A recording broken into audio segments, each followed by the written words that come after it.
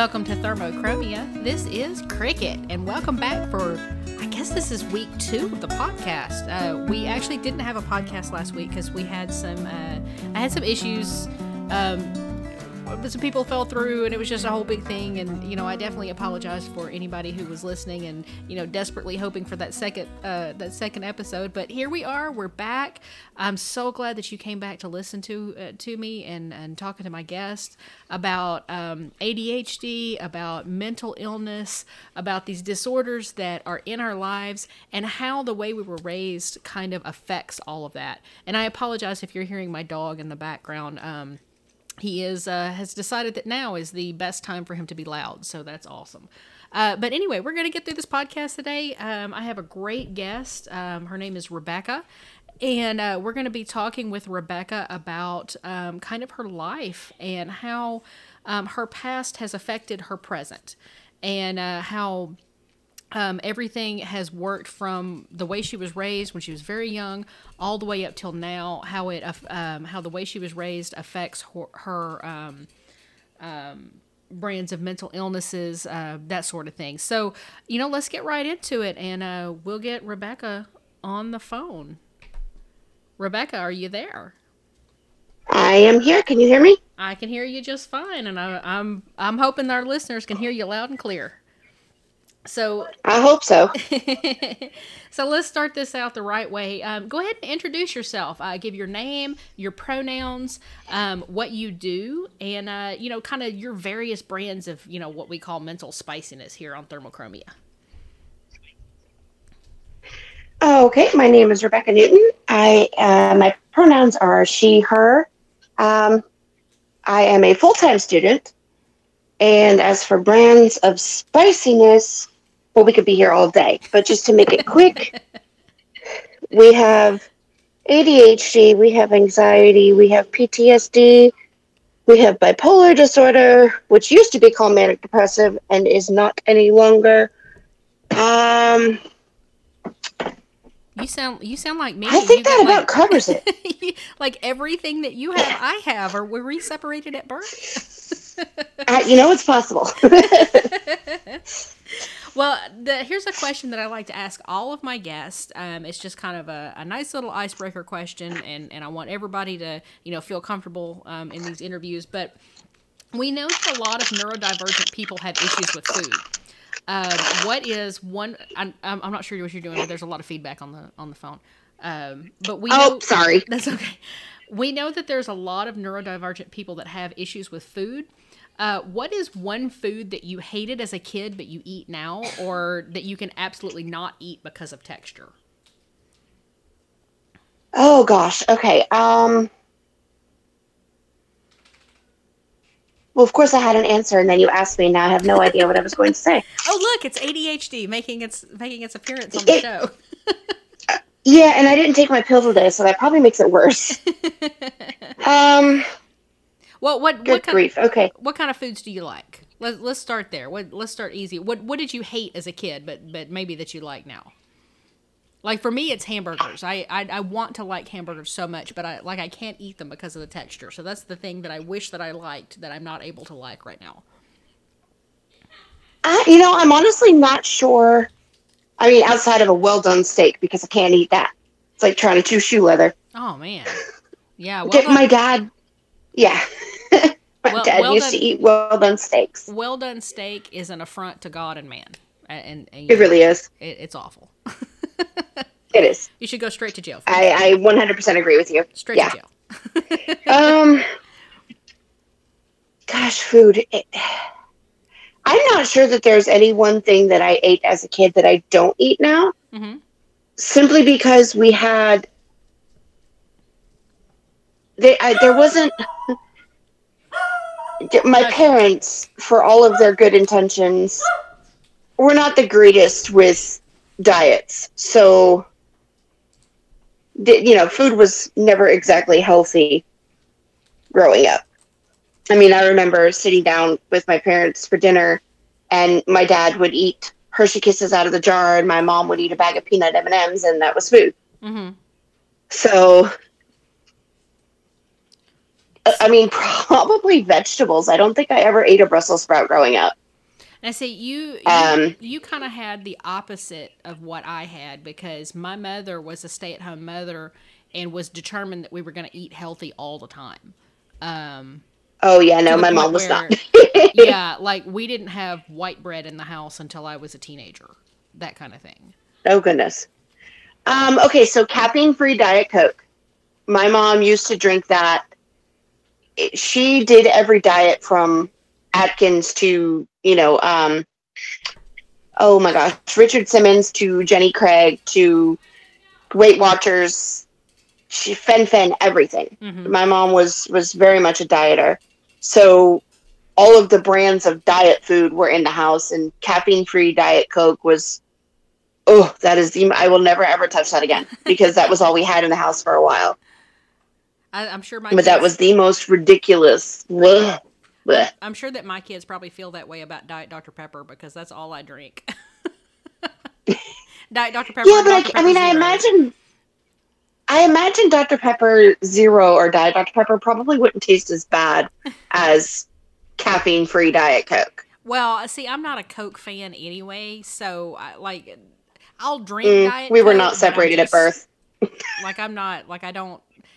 I'll drink Diet Coke if it's the only thing that I have, but I don't like the taste of Coca Cola, and I don't care for I just don't care for Coke products. It's just one of those things. Yeah, and see, I grew up on Coke products, so that's all my mom had. And well, yeah, that's all we had. Well, see, we weren't allowed to have sodas for a long time when I was a kid. My parents Oh, mellowed out as we got older, but yeah, we had like water, milk, and tea, and that was pretty much it in my house. Very, very strict. my daddy was from Alabama, and my mom was born in Erie, so daddy liked sweet tea. Well, he put sugar in unsweetened tea, Mm-hmm. but my mom never had tea in the house. We had a lot of Crystal Light Mm-hmm. We did Crystal Light as well. because that was about the closest thing to tea my dad was allowed to have. Because mom said, I don't want tea in my house. Oh my gosh. He barely got away with his grits. My parents drink so much tea it's not even funny, and that even knowing that it's not the healthiest drink in the world, they still drink it. They're like, no, we have to have tea. Now it's not sweet tea because Yeah, my dad is a diabetic, so he can't have sweet tea. But man, he will drink him some regular tea. yeah. My mom was diabetic. Um, Dad wasn't, but mom was. So food growing up was just weird. Mm-hmm. So it was so, because on the one hand, mom was, trying all these diets, and on the other hand, it was like peanut M&Ms for dinner. Oh, okay, great, It's like, oh, fun. This is great. fun. This is great. Yeah, Maybe that's why you need to be on a diet, Mom, because sure. you're eating peanut M&Ms for dinner. Yeah. Well, I mean, unfortunately, she had a really difficult pregnancy. She gained a lot of weight when she was pregnant with me, and then she developed diabetes during it, Mm-hmm. and then she just could never get the weight off. And Yeah. it was yo-yo diet after yo-yo diet, and the fen destroyed her heart. Oh my gosh. So, Well, see, yeah, I gained I gained that's a actually wound up killing her. I gained a ton of weight with my second one, Hmm. and it all pretty much came off, but I gained it all back after I stopped nursing. And when it came back with friends. And then at that point, I was on at the point where I started to try to lose it again. I did pretty good for a while, but then I got on I was diagnosed with bipolar and got Hmm. on mood stabilizers. And one of the side effects, unfortunately, of mood stabilizers is sometimes is weight gain, and that was what happened in my case. Is I ended up gaining like 50 pounds, and I still have not Yeah. lost it. But weirdly, because of therapy, don't feel bad about it, which is kind of awesome. Hey, I mean, I'll take it. It's kind of a weird result, because I growing up I had an eating disorder, and Hmm. I switched that out in my 20s or in my 30s for a workout disorder, which is always fun. And so I ended up Oh, losing like a whole bunch of weight and my whole body was just muscle and I was looking good and everything else. And then I got into therapy and I was like, oh, well, what I see in the mirror is actually okay. And then I got comfortable enough with myself that I just started gaining weight. yeah. So, And then so it's like, yay, all right, you know therapy. what? We're just gonna go round and round. So somewhere at some point, I will be happy, and that's about the all there is. Yeah.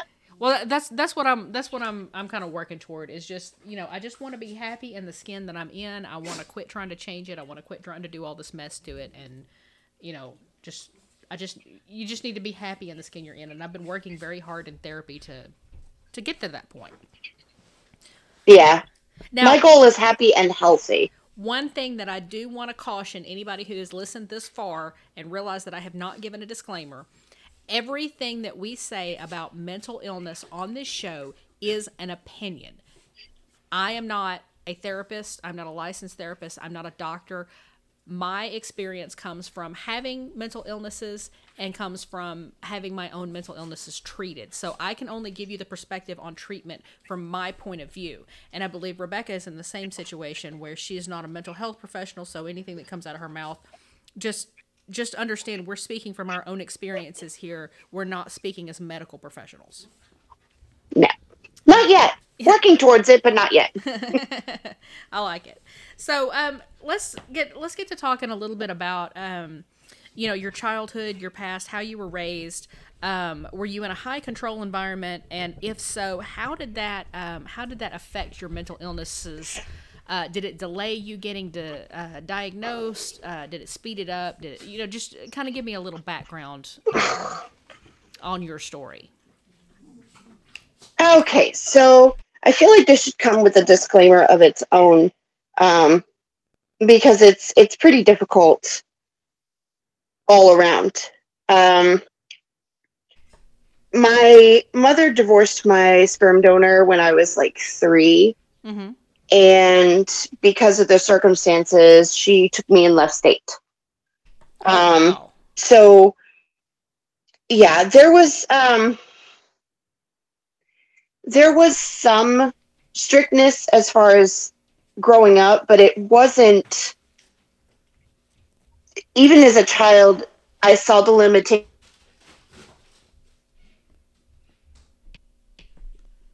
Okay, sorry about that, guys. I had to edit a little bit because we had kind of a major technical glitch. I definitely apologize about that. But Rebecca, go on back with your story.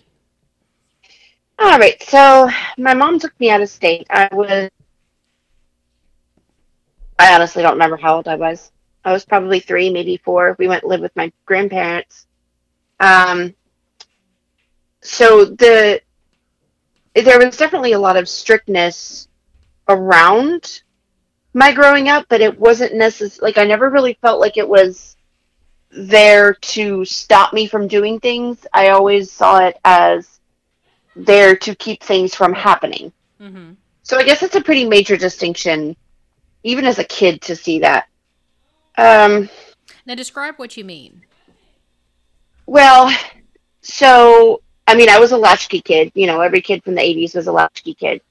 But I had to call my mom like every hour, Mm-hmm. and if there was any strange, get the mail. But if there was anything addressed to me, I had to give it to her first. Mm-hmm. I wasn't allowed to answer the phone.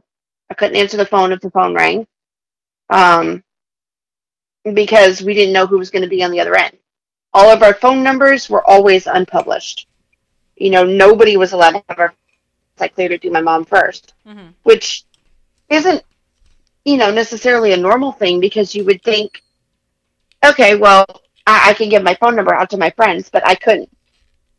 We had to be very careful because we didn't know who was feeding information. Mm-hmm. It was a very nasty divorce with a lot of abuse thrown in, required a whole lot of court cases and many, many, many, many years of therapy. Oh wow. So it was not a good situation to be in. Um, so I never really felt like the rules that were put in place as I was growing up were to corral me until I hit probably 12 or 13, which is, 11, 12-ish is about when things start not making sense anymore. It was, And in what way did they not make sense to you? Like, what were you seeing that was just kind of out of the norm for you? well, I started getting irritated that I couldn't give my phone number to my friends. I had to ask my mom, hey, can I give my phone number to this person? Or, this person wants me to come over, and we've been friends with this person for probably 3 or 4 years. I'd been in the same school, same class, whatever. And even if my mother had spoken to their parents a million times, it was, well, I have to talk to their parents. Yeah, but mom, you just talked to her mom last week. Like, what's changed? Um, I didn't do a whole lot of sleepovers. I wasn't allowed to go to sleepovers a lot. Um, my mom, I have recently found this out, kind of breaks my heart, but my mom was not seen as a loving person. Mm-hmm. Um, and I guess when I hit about 11, 12 is when I really started noticing that her mental health was, well, I didn't know that then, but she was always angry. She was always, on edge, just never really happy. And it became a time of tiptoe and sneak around behind mom's back because I can't really ask mom anything. She's angry all the time. Mm-hmm. Um, so, obviously now as an adult with various stages of mental spiciness, I look back and I realize that she was dealing with her own demons. But, of course, as a kid, you don't see that. All you see is mom's pissed off all the time. Mm-hmm. Mom doesn't want to do this, or mom doesn't want to do that, or, we can't go on vacation because mom's always working. She buried herself in her work. And I started getting irritated with that, and I started, looking for attention any way I could. Mm-hmm. And And I what mean, form did that take for you? Because I know it can take a lot of different forms for different people, but what was that attention seeking? What did that look like to you? um, I started lying to her a lot. Um, at first it was like stupid stuff, Um, did you walk the dog? Yeah, I did. No, you really didn't, but okay. You know, um, did you run the dishwasher? Yeah, I did. No, no, I didn't. And then it turned into, um, did you do your homework? Yeah, I did. No, no, I didn't. Mm-hmm. Yeah. And it just kind of went from there to I started I was really not doing well in school, which had been odd for me because, I was, according to my mother, off the charts intelligent. Um, she had actually had me tested for Mensa when I was a child, but I got irritated with them and refused to do the test, apparently. But I started failing classes. I didn't want to do any of my schoolwork. I saw my friends stealing stuff from like the grocery stores. Mm-hmm. And I was like, oh, hey, that's, okay. So I started stealing little shit like chapstick or package of candy or whatever. I mean, just really stupid, stupid stuff. Mm-hmm. And I mean, yeah, it got my mom's attention, but 10 out of 10 do not recommend doing that. Didn't work out as well as you thought it would, huh? No, no, not exactly.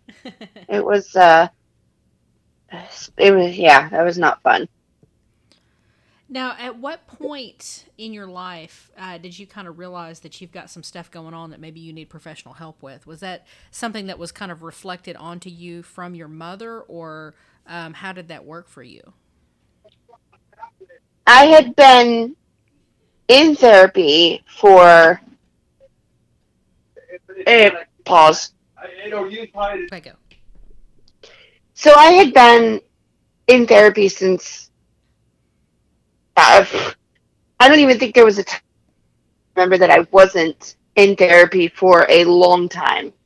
And that was just really to help me get through all of the issues that I had dealing with the divorce and all the stuff that came with it. Um, and so when my mom found out that I was and lying and whatnot, she found a different type of counselor to kind of, take over where my old one couldn't anymore because I wasn't a itty bitty child.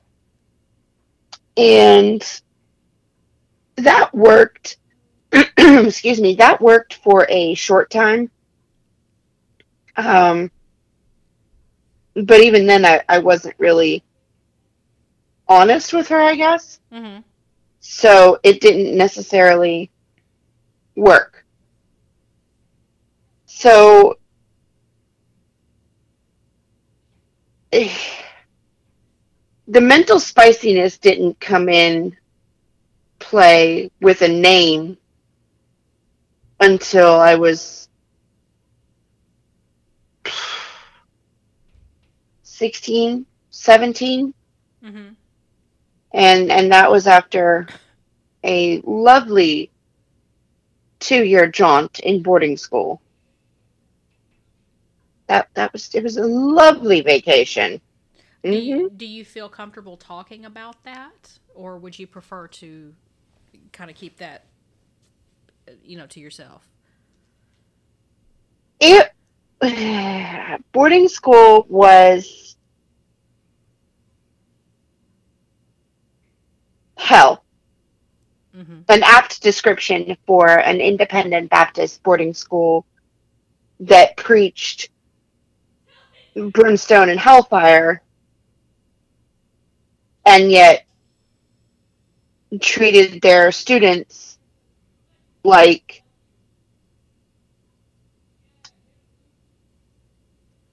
less than is really the only thing I can think to say Mm-hmm. is less than. Um, they were mentally abusive. They were physically abusive. Their favorite thing. They had a paddle. And It was just probably real quick, trigger warnings for anybody that's coming up here. So yeah.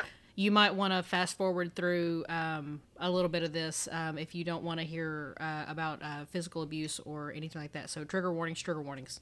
Go ahead. Yes, lots of them.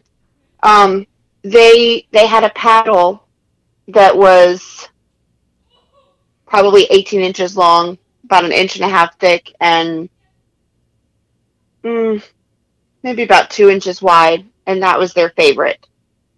Uh, they called them SWATs, and if you were out of line in any way, shape, or form, you started with 10, Mm-hmm. and it would just go up from there. Oh my god. It was.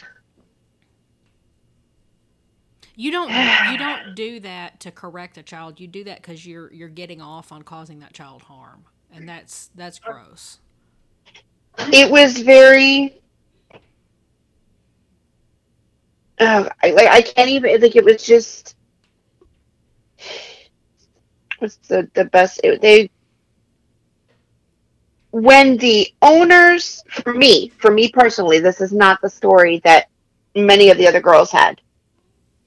But for me personally, when the owners were in charge, it was nowhere near as bad. But when their daughter and her husband took over, their daughter was just a mean, horrid, nasty woman. She had no sympathy. She was just angry at the world. No sympathy, no empathy, no anything. If you weren't one of her little pets, God help you. And she said to me the very first day I was there, I was 13, and I was so excited because my best friend had gone to a boarding school. And, being 13, you have to outdo your best friend. That's just how it is. So my mom told me that she had found a boarding school for me, and this was because of the lying and the stealing and the whatnot. And she was like, it'll help you, and you'll be able to grow and learn. I'm like, okay. So we drive there, and mind you, this is out literally in the middle of nowhere, outside of a teeny little town in Missouri called Poplar Bluff. Mm-hmm. The town name was, I think, like Patterson or something like that. Um, I still, even when I see the name Poplar Bluff on a map, I start shaking because no, I don't ever want to deal with that again. But we showed up there, and they had Rottweilers. Mm-hmm. And I had left a Rottweiler of my own at home. And I was so excited because they had Rottweilers. I thought, how bad can this place be if they have Rottweilers, Like, how bad could they possibly be? And so, I'm standing out front, and my mom had looked at the clothing guideline, their clothing standards. Mm-hmm. And we had gone shopping and picked out, a bunch of different stuff. And mind you, we probably shopped at the hospice thrift store, which for a 13-year-old, can you imagine how that looked? Mm-hmm. Somewhere I have pictures. But we I'm standing out there, and I'm playing with these dogs, and I'm thinking this isn't going to be bad. They have dogs. How bad can this be? Mm-hmm.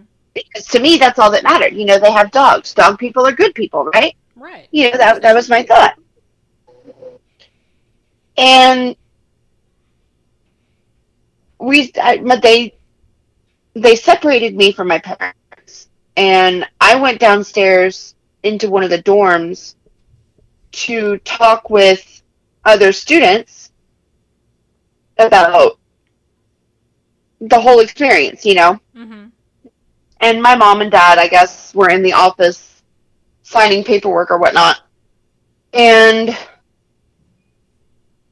they came back downstairs, and they were like, "Oh, well, we're going to go now." Mm-hmm. And I'm like, "Okay, because obviously I knew I was staying there, but I was starting to get a little freaked out because I'm sitting there, and I'm looking at these girls, and some of them aren't, they wouldn't even make eye contact. They're not even looking up.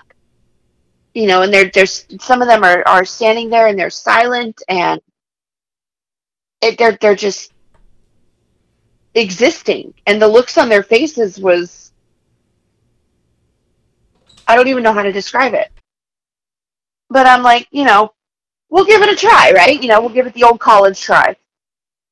And my mom and I had worked out a password, a secret phrase that if I felt something was wrong, that I could use that phrase, and my mom would come pick me up. And excuse me. Um,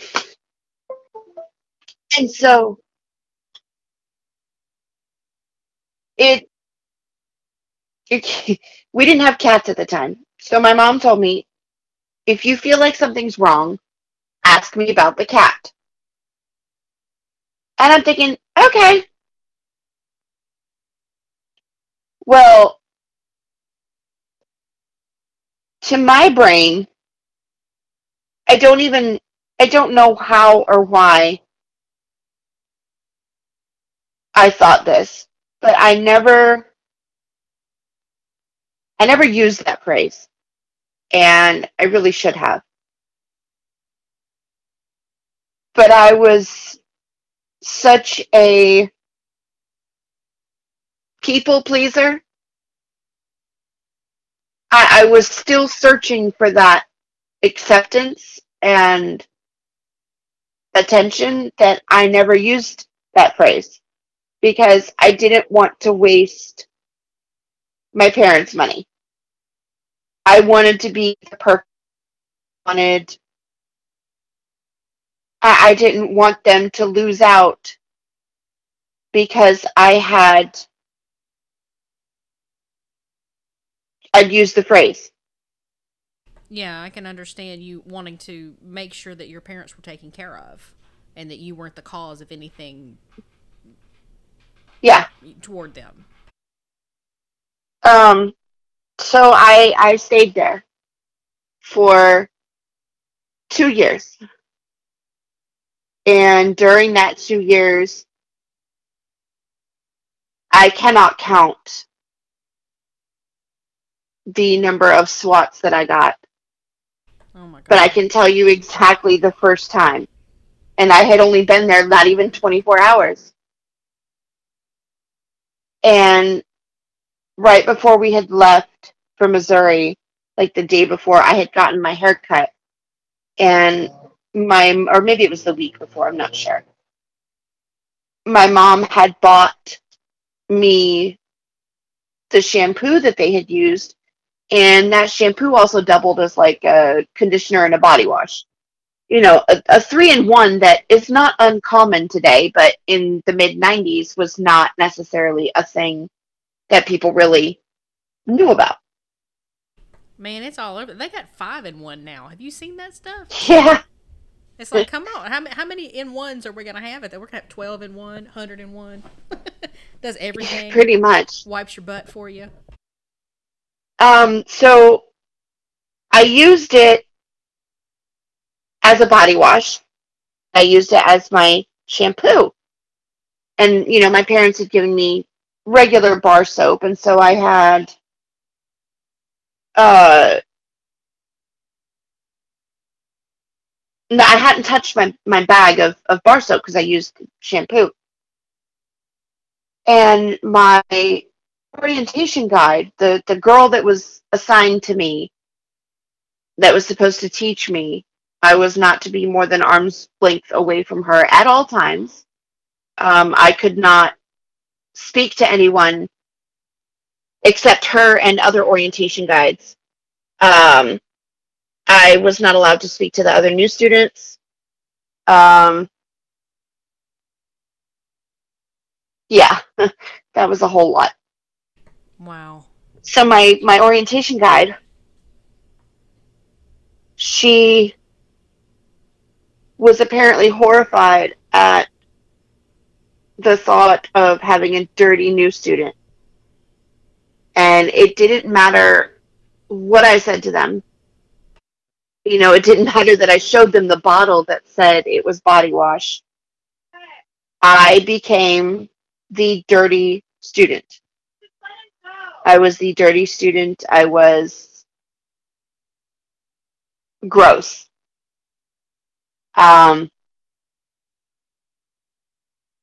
Debbie gave me my first 10 swats that day. And Unbelievable. Unbelievable. she took me back upstairs and said, "Okay, well now you're going to shower and you're actually going to get clean." And I'm standing there and I'm going, I'm thinking to myself, I'm already clean. I don't understand. I was extremely naive. I had no real sense of the world as a normal 13-year-old would because I had been so sheltered from all of the stuff. And I didn't know what was happening. I didn't know what was going on.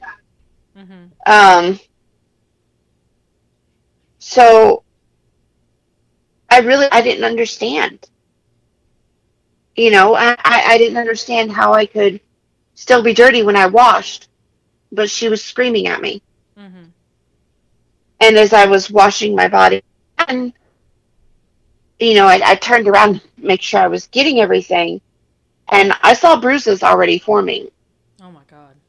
And I told her, and she said, "Well, good. Maybe you'll realize now that it's, not good to be dirty or something like that." It was just really dismissive, and that really set the tone for the next 2 years. Mhm.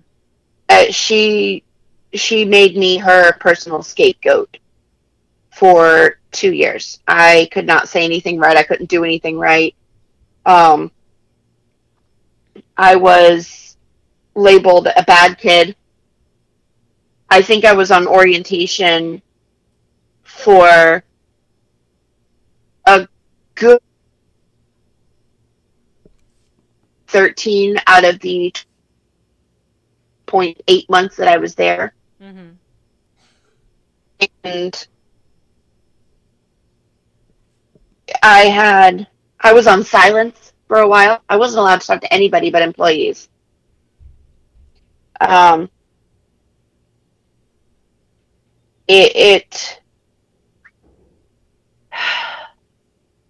they they made me carry around, those little stools that you can get at Walmart that are like maybe 12 inches up off the ground? Mhm. And they're plastic ones. Mhm. Yeah, I know what you're talking about. They called those baby stools. And people that they labeled babies had to carry them around because they were babies. They couldn't sit like a regular person at the table. They couldn't sit like a regular person in church or at school or Bible study or movie night or whatever the hell it was. You Mhm. take your pick. You had to sit on the baby stool. And I had that baby stool for probably 4 months. Wow. And just to add insult to injury, they made a necklace out of empty soap boxes and yarn. And I had to wear that for, I can't even tell you how long. I don't know how long. I don't remember. Wow. They called it my soap necklace. Mhm. Um, it was it was degrading. They they did it. They did it to feel the power, I think. Mhm. Um, it was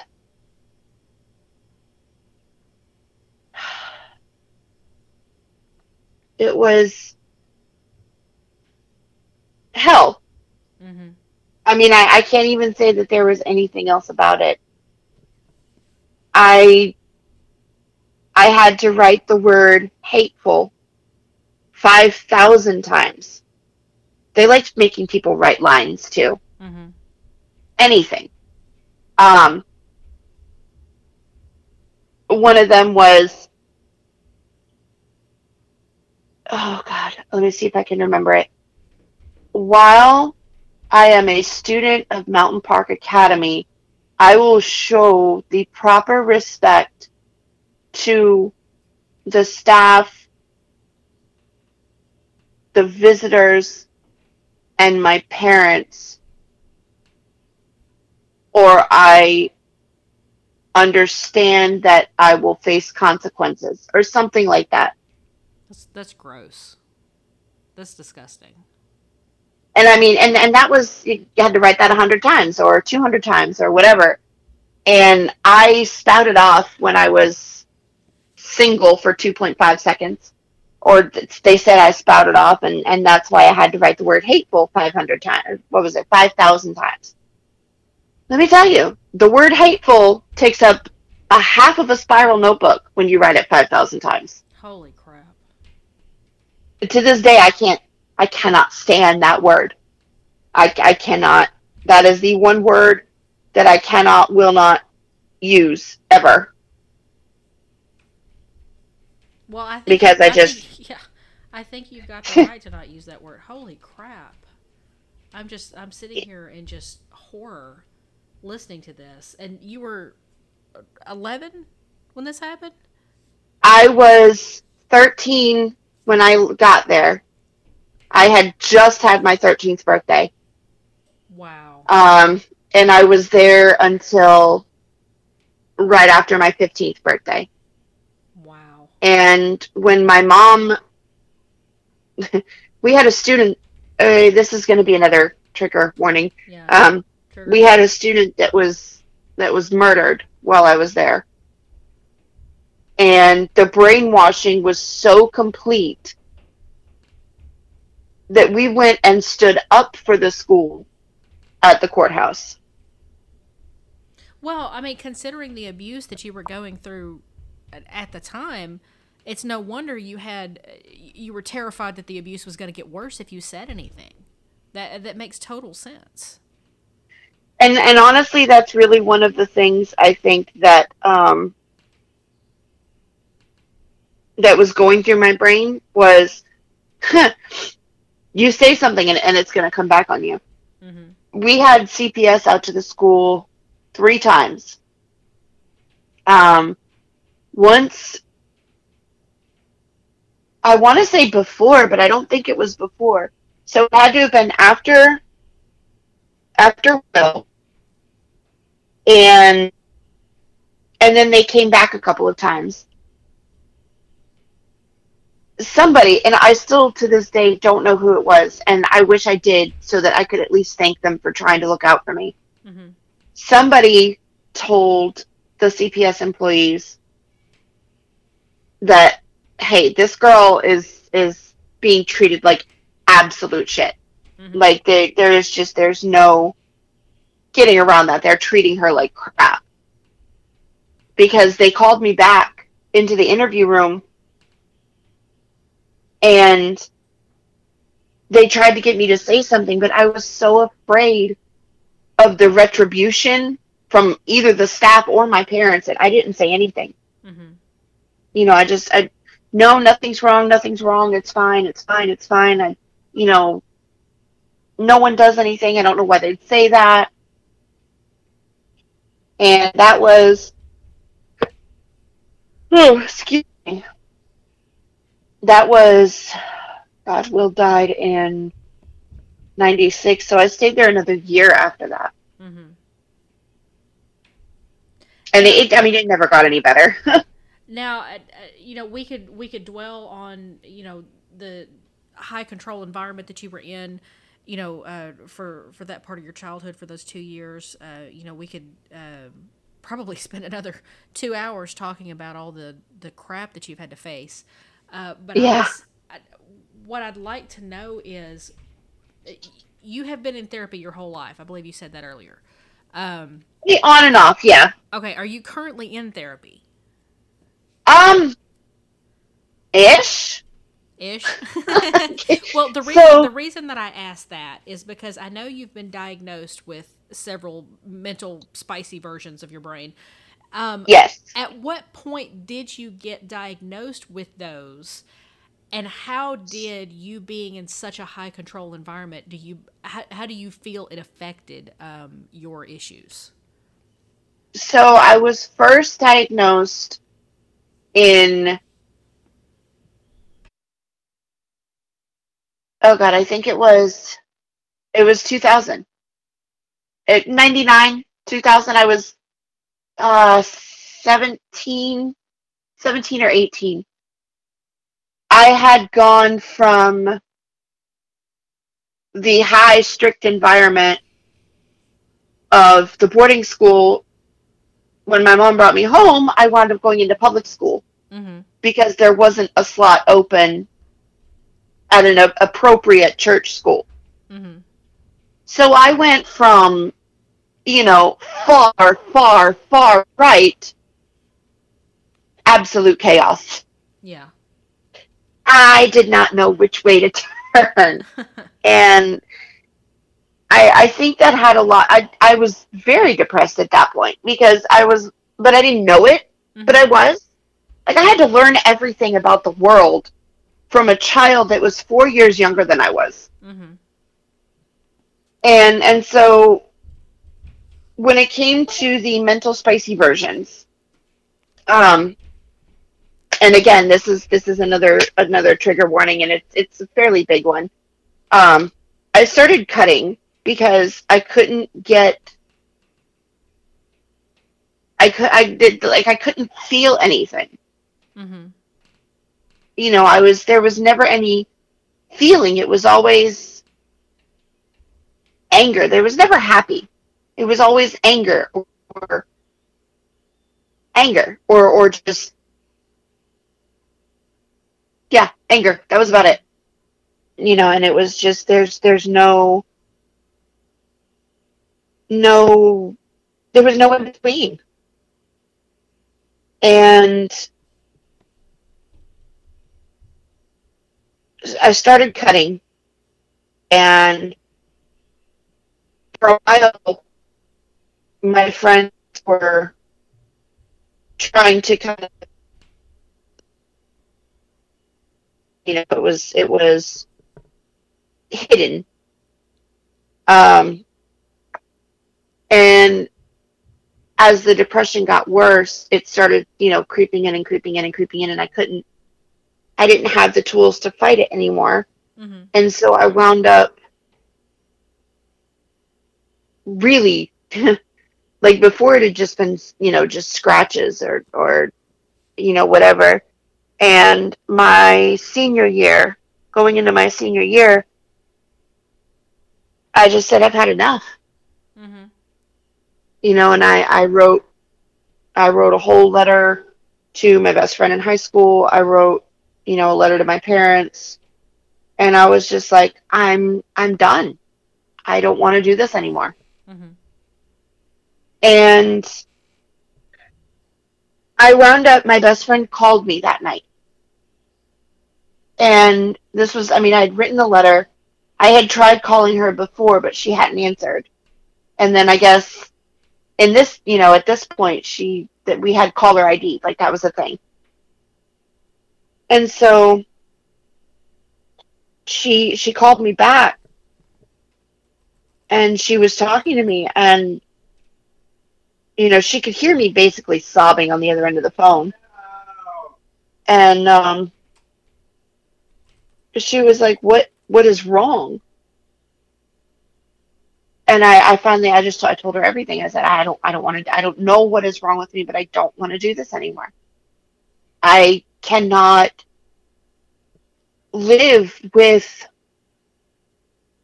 these demons fighting in my brain. Mm-hmm. And it was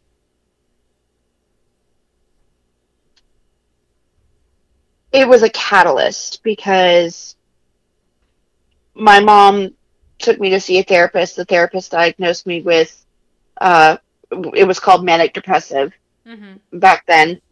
Um, Started me on medicine, which helped some. Um, and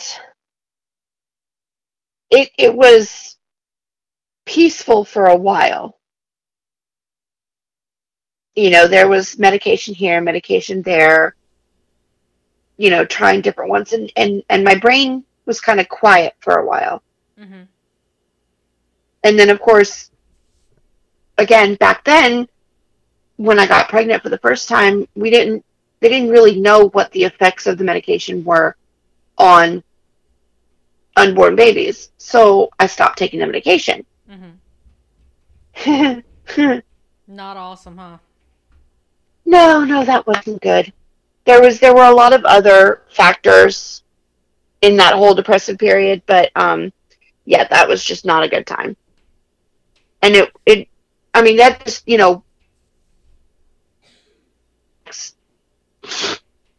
what year are we in now? 20 years? Mm-hmm.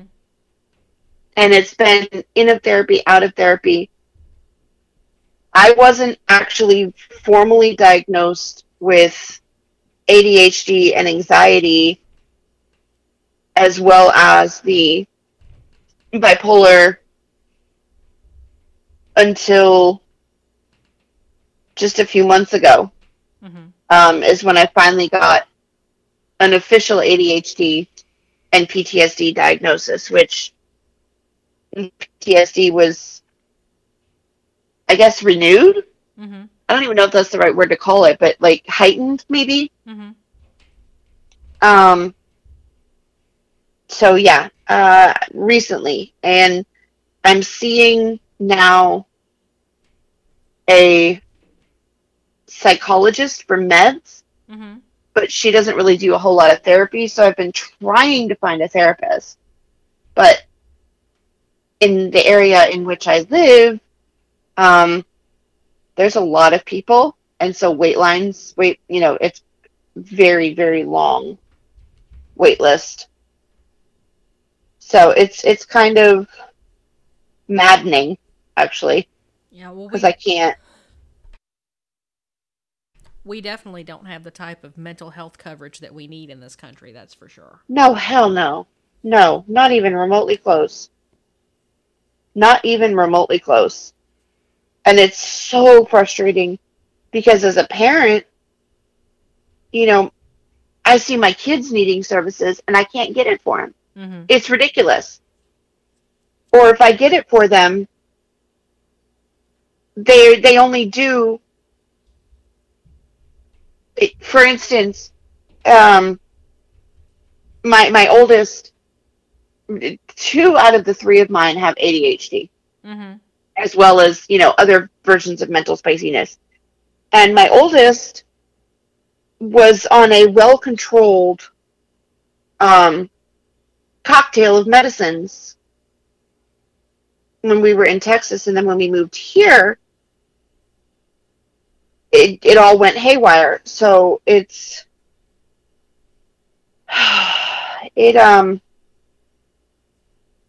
gosh, his doctor will not prescribe stimulant medications for ADHD. Oh, wow. And why Like, not? she's like, yeah, she will give him, I think he's on Strattera now. That's what I'm on right now. Yeah. Yeah. But yeah, she was like, "Oh, well, we don't do stimulants here." And I'm like, but that's what works for him. So and of course now that he's 18, it's even more difficult to try to sit down and talk to the doctor. Mm-hmm. It is insane to look at deforestation.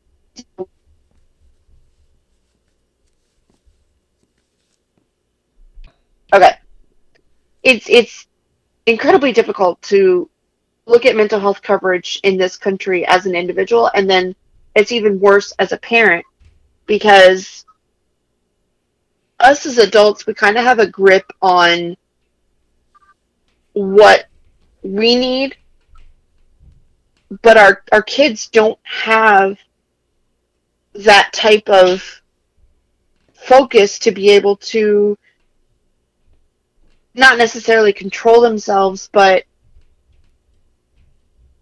I guess walk themselves through the hardest parts. Mm-hmm. Eh, We need better mental health in this country. We need more availability than, oh, yeah, I'm sorry, but I don't have any openings until, 3 months from now. Right. Because 3 months I from mean, now, you may not still be with us. yeah, that was, one of the biggest things, especially for me specifically, is that my mental health has been in stages, oh, don't fall, in stages where I don't know if I'm going to make it to the next day. Mm-hmm. And I spend a lot of time just going, breathe in, breathe out, breathe in, breathe out, because that's the only thing. Like and I'll be 100% candid. I'm at the place now, and I have been. I've had really, and I have been not well. Mm-hmm. Um, I am trying to get a hold of my doctor, but there are no appointments. My next appointment's not till the 26th. And it is so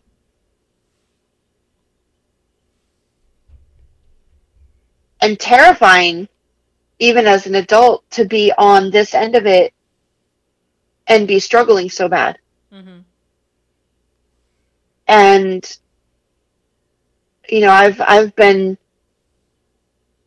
I rely on my husband so much. It's even points where, like, I look at him and I'm like, I don't want to talk to you. I don't want to look at you. Like, I don't want to do anything. And he knows, and I don't admit it to him, but he knows that a lot of times that's when I'm struggling the most. Mm-hmm. Um, and so he really does help. Um, but I'm trying to get, I'm sitting here struggling as a person that is 100% cognitively aware of something being wrong, but I can't get anyone to help. Mm-hmm. And that's I don't like this spicy. It's frustrating and it's hard to know where to turn. It really is. And my mom, she must have figured something out at some point. She got her doctorate in business administration, and then she went on to get her specialty in health. What was it? She got a doctorate in business administration with a specialty in mental health and health services or something like that. And so she had to have realized how awful mental health was. Mm-hmm. And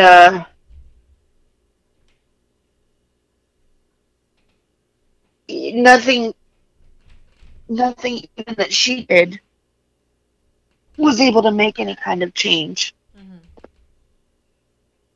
And she ran the health department,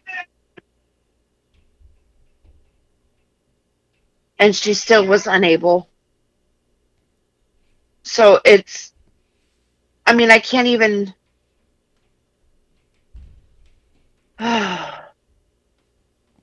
Well, I know this is very difficult for you to dig back up, and I'm hoping that kind of vomiting all of this out is a way that you can help process this stuff. I hope it's not making it any worse for you. And I definitely apologize for, you know, pulling all of this stuff out of you. I know it's rough, but I appreciate you being willing to talk about this sort of thing because this is important it's for the people who listen to this podcast to know that, you know, other people have gone through this too. What you're feeling, you're not alone, I promise. Yeah, and And that's it's helpful. It's helpful to talk about it, and it's helpful to hear about it. People don't talk about it enough. Nobody.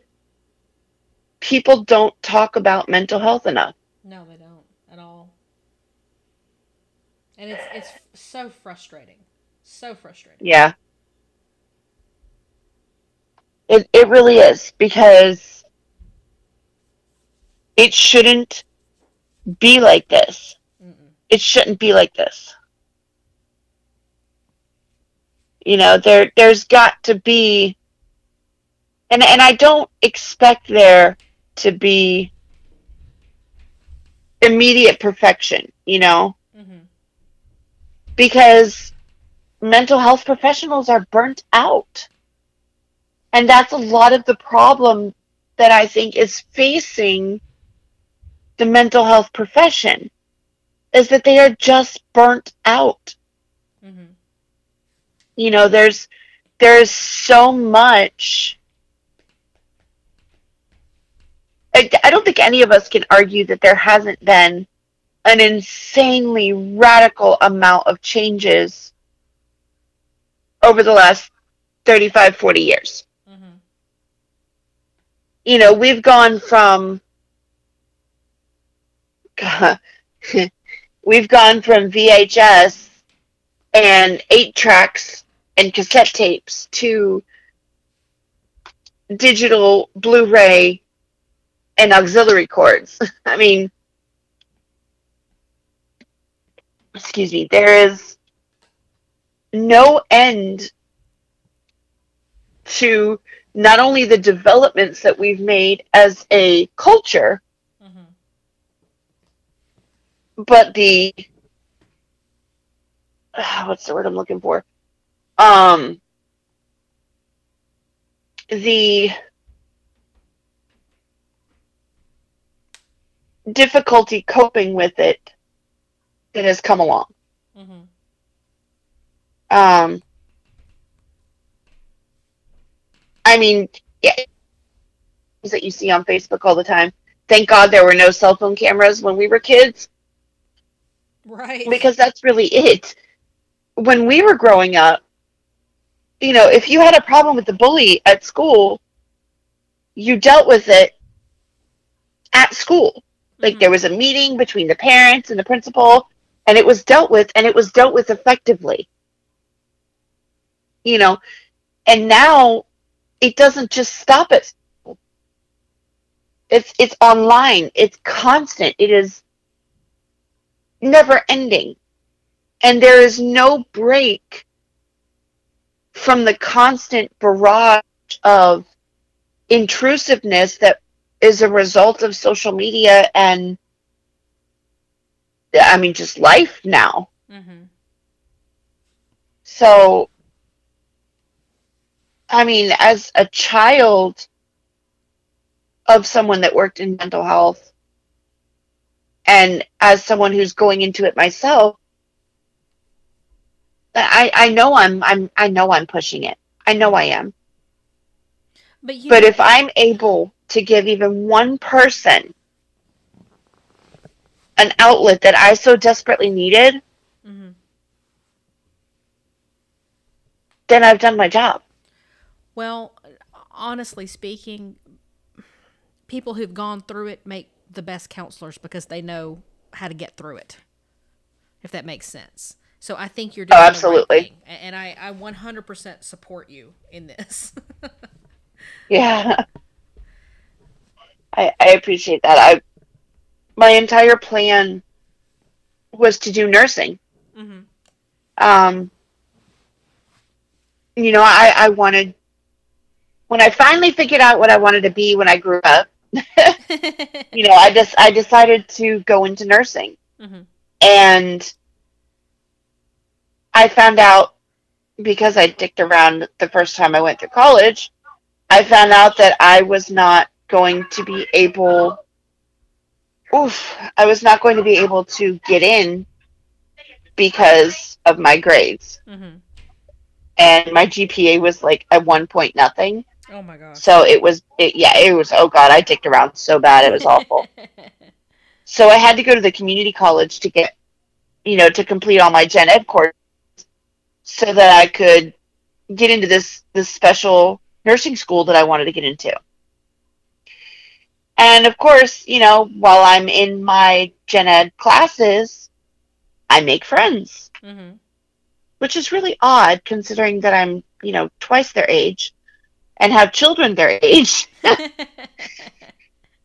But it was it all lined up really well because I got hurt in October, and there's no way I can physically be a nurse. I physically, I just can't do it. Mm-hmm. There's no way that I can do it anymore. And I remembered that one of my friends was going for social work.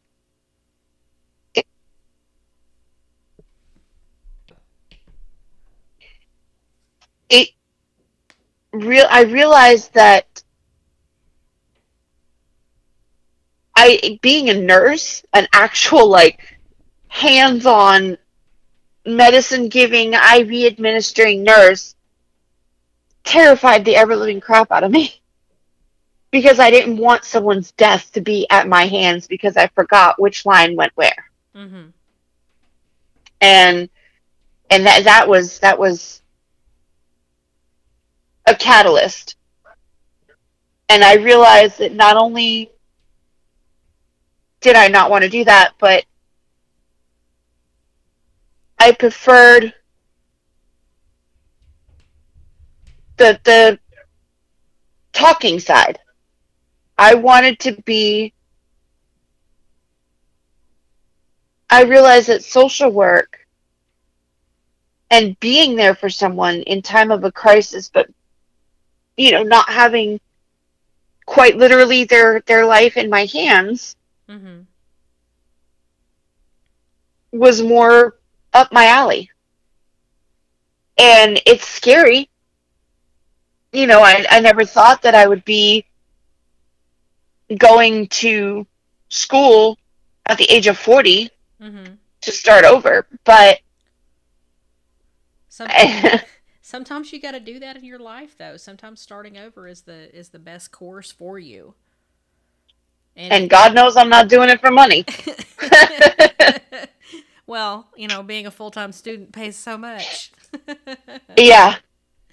It's just, Now, let me ask you this: as yeah. far as your spicy various brands of spiciness, what are your coping mechanisms outside of therapy and medication? And these coping mechanisms, did they develop naturally, or are they something that you thought about and worked through, or did they happen when you were a child that you were dealing with something you weren't aware that you had yet, or is this something that came along as you got a little older? So the first thing that I ever noticed was a coping mechanism was water. Uh huh. Um, whether the beach, whether the pool. I preferred the beach. I always have. Uh, I am most happy when I'm sitting with my butt in the sand and feet in the water, and I can just listen to the waves, and it is soothing and centering, and it is one of the absolute best coping mechanisms that I have ever had. Mm-hmm.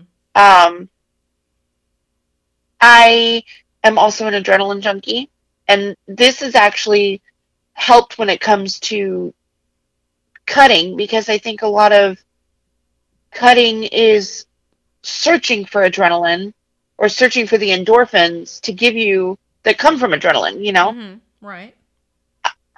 So I'm a roller coaster junkie. Theme park. After my husband and I got married, um, we started going to like Busch Gardens in Virginia, and that's when I started to realize that hey, I could go ride roller coasters and get the same rush. Mm-hmm. And but of course, with a husband who's brand new in the army and a brand new baby, there is no money for like passes. And so we wound up actually not being season pass holders to anywhere until, gosh, until we moved to Texas. So that was a coping mechanism that I didn't really get to utilize. Mm-hmm. Um, I will read for hours and I'll read the same books 17 times. I don't care if I've read it 83 times and I just finished it, I will read it again. Because they become, They're like your comfort items. Like somebody can sit and watch The Office for the 15th time or the 25th time or whatever because it's your comfort show. It's your comfort media. yep.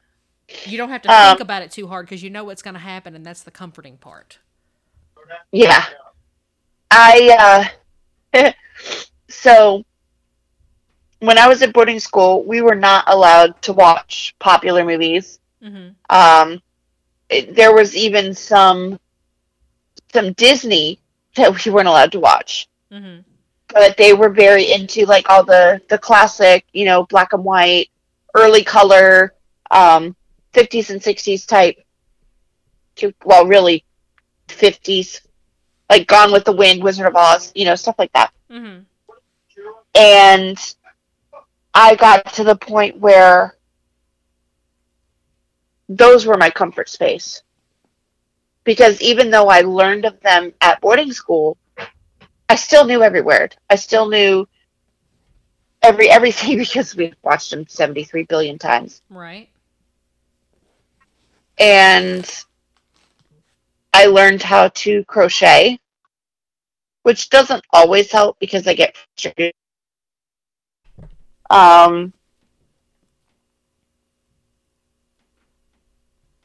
Yeah, coping mechanisms, they come and they go. They're not always the same. Mm-hmm. But the one that So yours kind of come and go. I've actually never heard that before because typically when you get a coping mechanism, you kind of hang on to it with for dear life. Usually whether it works or not. Like I said, the biggest one for me has always been water. And if I'm not near water, that's when I'll try to seek out something else. Mm-hmm. But water, specifically like the beach, the ocean, waves, that rhythmic crashing is the most soothing thing on the planet for me. Mm-hmm. But yeah, there's honestly, everything else that has come and gone, I don't even know that I would really call it a coping mechanism because, you know what? I don't know. I don't even know that I've stopped to think about what I really do to cope. Mm-hmm. Because it's always just been go, go, go, go, go. And if you're having a hard time, go harder. Mm-hmm. That is a coping mechanism, though. That's a way to disassociate. Oh, well, yeah, then we'll go there. It's one of the biggest things that I heard at boarding school was suck it up and drive on. Yeah, that is definitely a coping mechanism. It's not a healthy one, but it is definitely one. No, definitely not. It's definitely a common one. Yeah. So yeah, everybody has coping mechanisms. It's just like you said. Sometimes you don't realize what they are because you haven't sat there long enough to realize, oh, I'm doing this so that I don't feel bad, or I'm doing this to avoid the feeling. Yeah, exactly. Eating. Oh my God, eating. Eating is one of mine as well. Yeah, and it's one that I'm really trying to break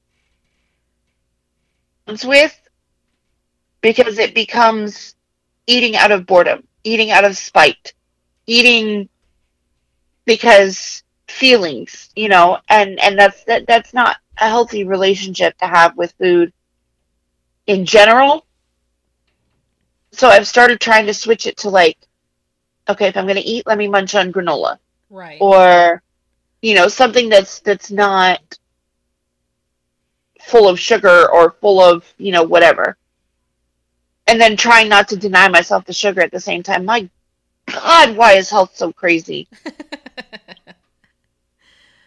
Why were we not? I mean, it is. You get so used to, well, you got to do this to be healthy, or you got to do that to be healthy, or,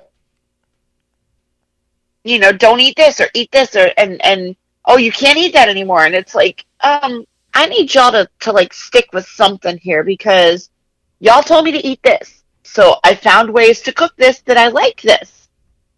And now y'all are telling me I can't eat that because of this. Like, make up your mind. So I try, one of my biggest things is like, I'll eat sporadically throughout the day. And then when it comes to dinner, you're not supposed to have dinner be your biggest meal, but I'll make it my biggest meal, or that'll be all I eat. And, I'll eat a giant portion of like a steak Mm-hmm. and mashed potatoes and a vegetable. But I'm trying to now switch it to where things are healthier. So instead of instant mashed potatoes, I'll make them homemade. Instead of like canned green bean or canned corn or, canned whatever, we make like asparagus or Brussels sprouts or broccoli. And um it's made a difference. It really has. I Mm-hmm. mean, not only is it better, like more delicious, because have you ever had air fried Brussels sprouts? No, I have Oh my not, but I've god. heard they're good. Oh, okay, so I quarter them, toss them in olive oil, salt and pepper, throw them in the air fryer. So good. Oh wow. Yeah, really, really good. Um, but we'll do that, and I guess I'm kind of tricking myself because, hey, look at me, I'm eating healthy stuff, but I'm not changing my portion size. Mm-hmm. So it's strange when you start to think about what could my coping skills possibly be when you realize, oh, that's what that is. So yeah, it's um, it's an interesting, it's an interesting feeling Mm-hmm. when you realize, but uh, oh Now, God. now, one thing I do want to know is, as far as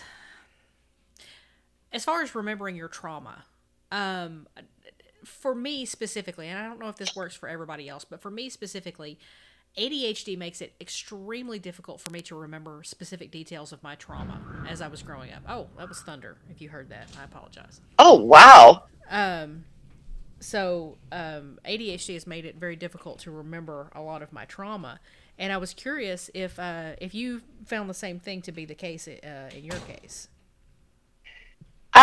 Yeah. I'm not sure if it's ADHD or if it's I just completely blocked it out because I didn't want to remember a lot of parts of it. Um,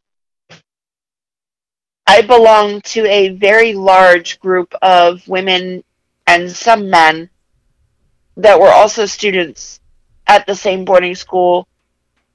Most at the same time, but some before, some after. Mm-hmm. And when people would share stories about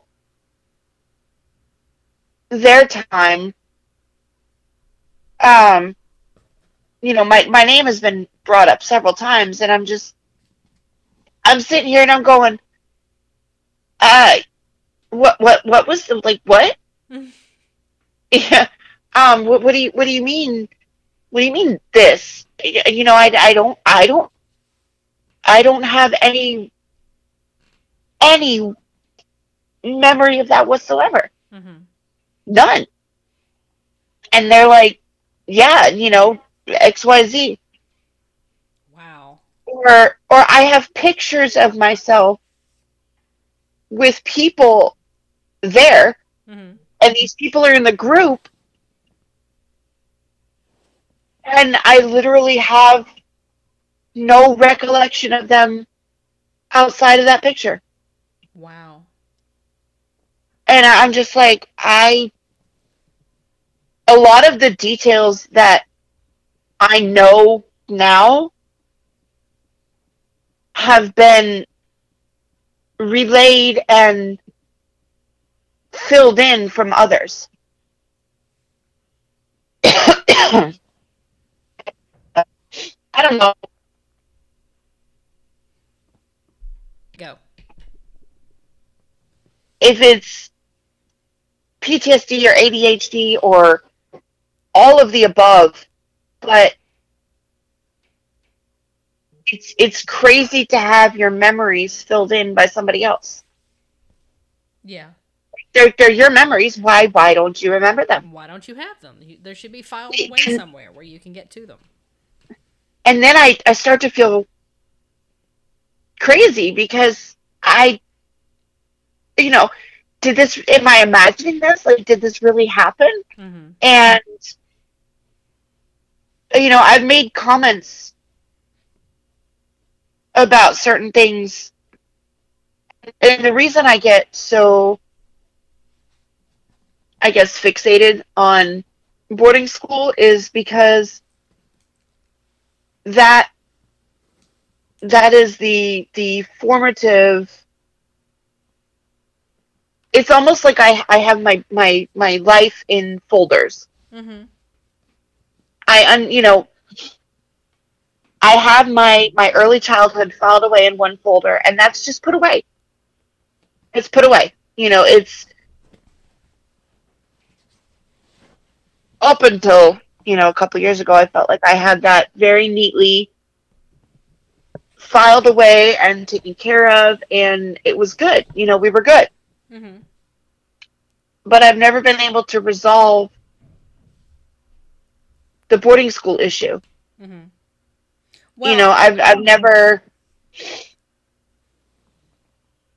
It's. Go ahead. Yeah, the memories are just. I've never wanted to bring up the memories of my early childhood, but the memories of boarding school, I want to remember them because I want to understand why. Mm-hmm. What is it that I, as a 13-year-old child, could have possibly done to warrant that treatment? Exactly. Well, what in hell on this planet? I am not a medical professional and I am not your therapist, but I can tell you as a person, you did nothing to deserve that. You absolutely did nothing to deserve that. And I hope that one day you can convince yourself of that. I mean, intellectually, I get it, and intellectually, I'm like, you didn't do anything. That was on them. But then, intellectually and in your heart are two very different things. Yeah, intellectually and able to deal are two different things. Yeah. And it's very much, what the hell kind of spicy. Just why? Just why?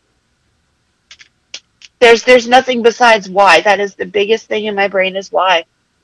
Why would you, as an adult, a fully grown, fully functioning parent of teenagers yourself, why would you treat a child like that? Right. There's no excuse for it. It wasn't like, which no one deserved it, but like a lot of the other girls and boys were in there for, drugs and like Grand Theft Auto and a lot of other sordid things that, of course now we look at it and we're like, okay, yeah, you might have needed some help, but maybe not that far. Mm-hmm. But I was a naive 13-year-old that had no idea what the hell was going on in the world. The worst thing I did was steal some damn chapstick from the Publix. Why? Mm-hmm. But I guess I won't get an answer for that. And that's what I have to come to terms with. Right. The biggest cause of my PTSD and my anxiety, I will never get an answer for because they don't believe they did anything wrong. Yeah. Which I still believe is bullshit. I think they 100% knew what they were doing. But I don't I will never get an answer for that. Mm-hmm. Never. And I do hope that you are working through that or can work through that, because that is definitely something that you need to transition through, you know? It's gotten to the point where it's just kind of one of those things that I've tucked into a wing and gone on. Mm-hmm. Um, Well, let me ask you this. I know you didn't have a really good support system when you were a kid, because you said your mom had issues and was working all the time and you were a latchkey kid, so your support system was not there. What is your support system like now, and how is that affecting your life? so now I mean, obviously I have my husband. Um, I have some really, really, really good friends. Um, both in real life and friends that I've met, through Facebook. Um, I now have a therapist that I'm trying to get to on a regular basis. Um, I've,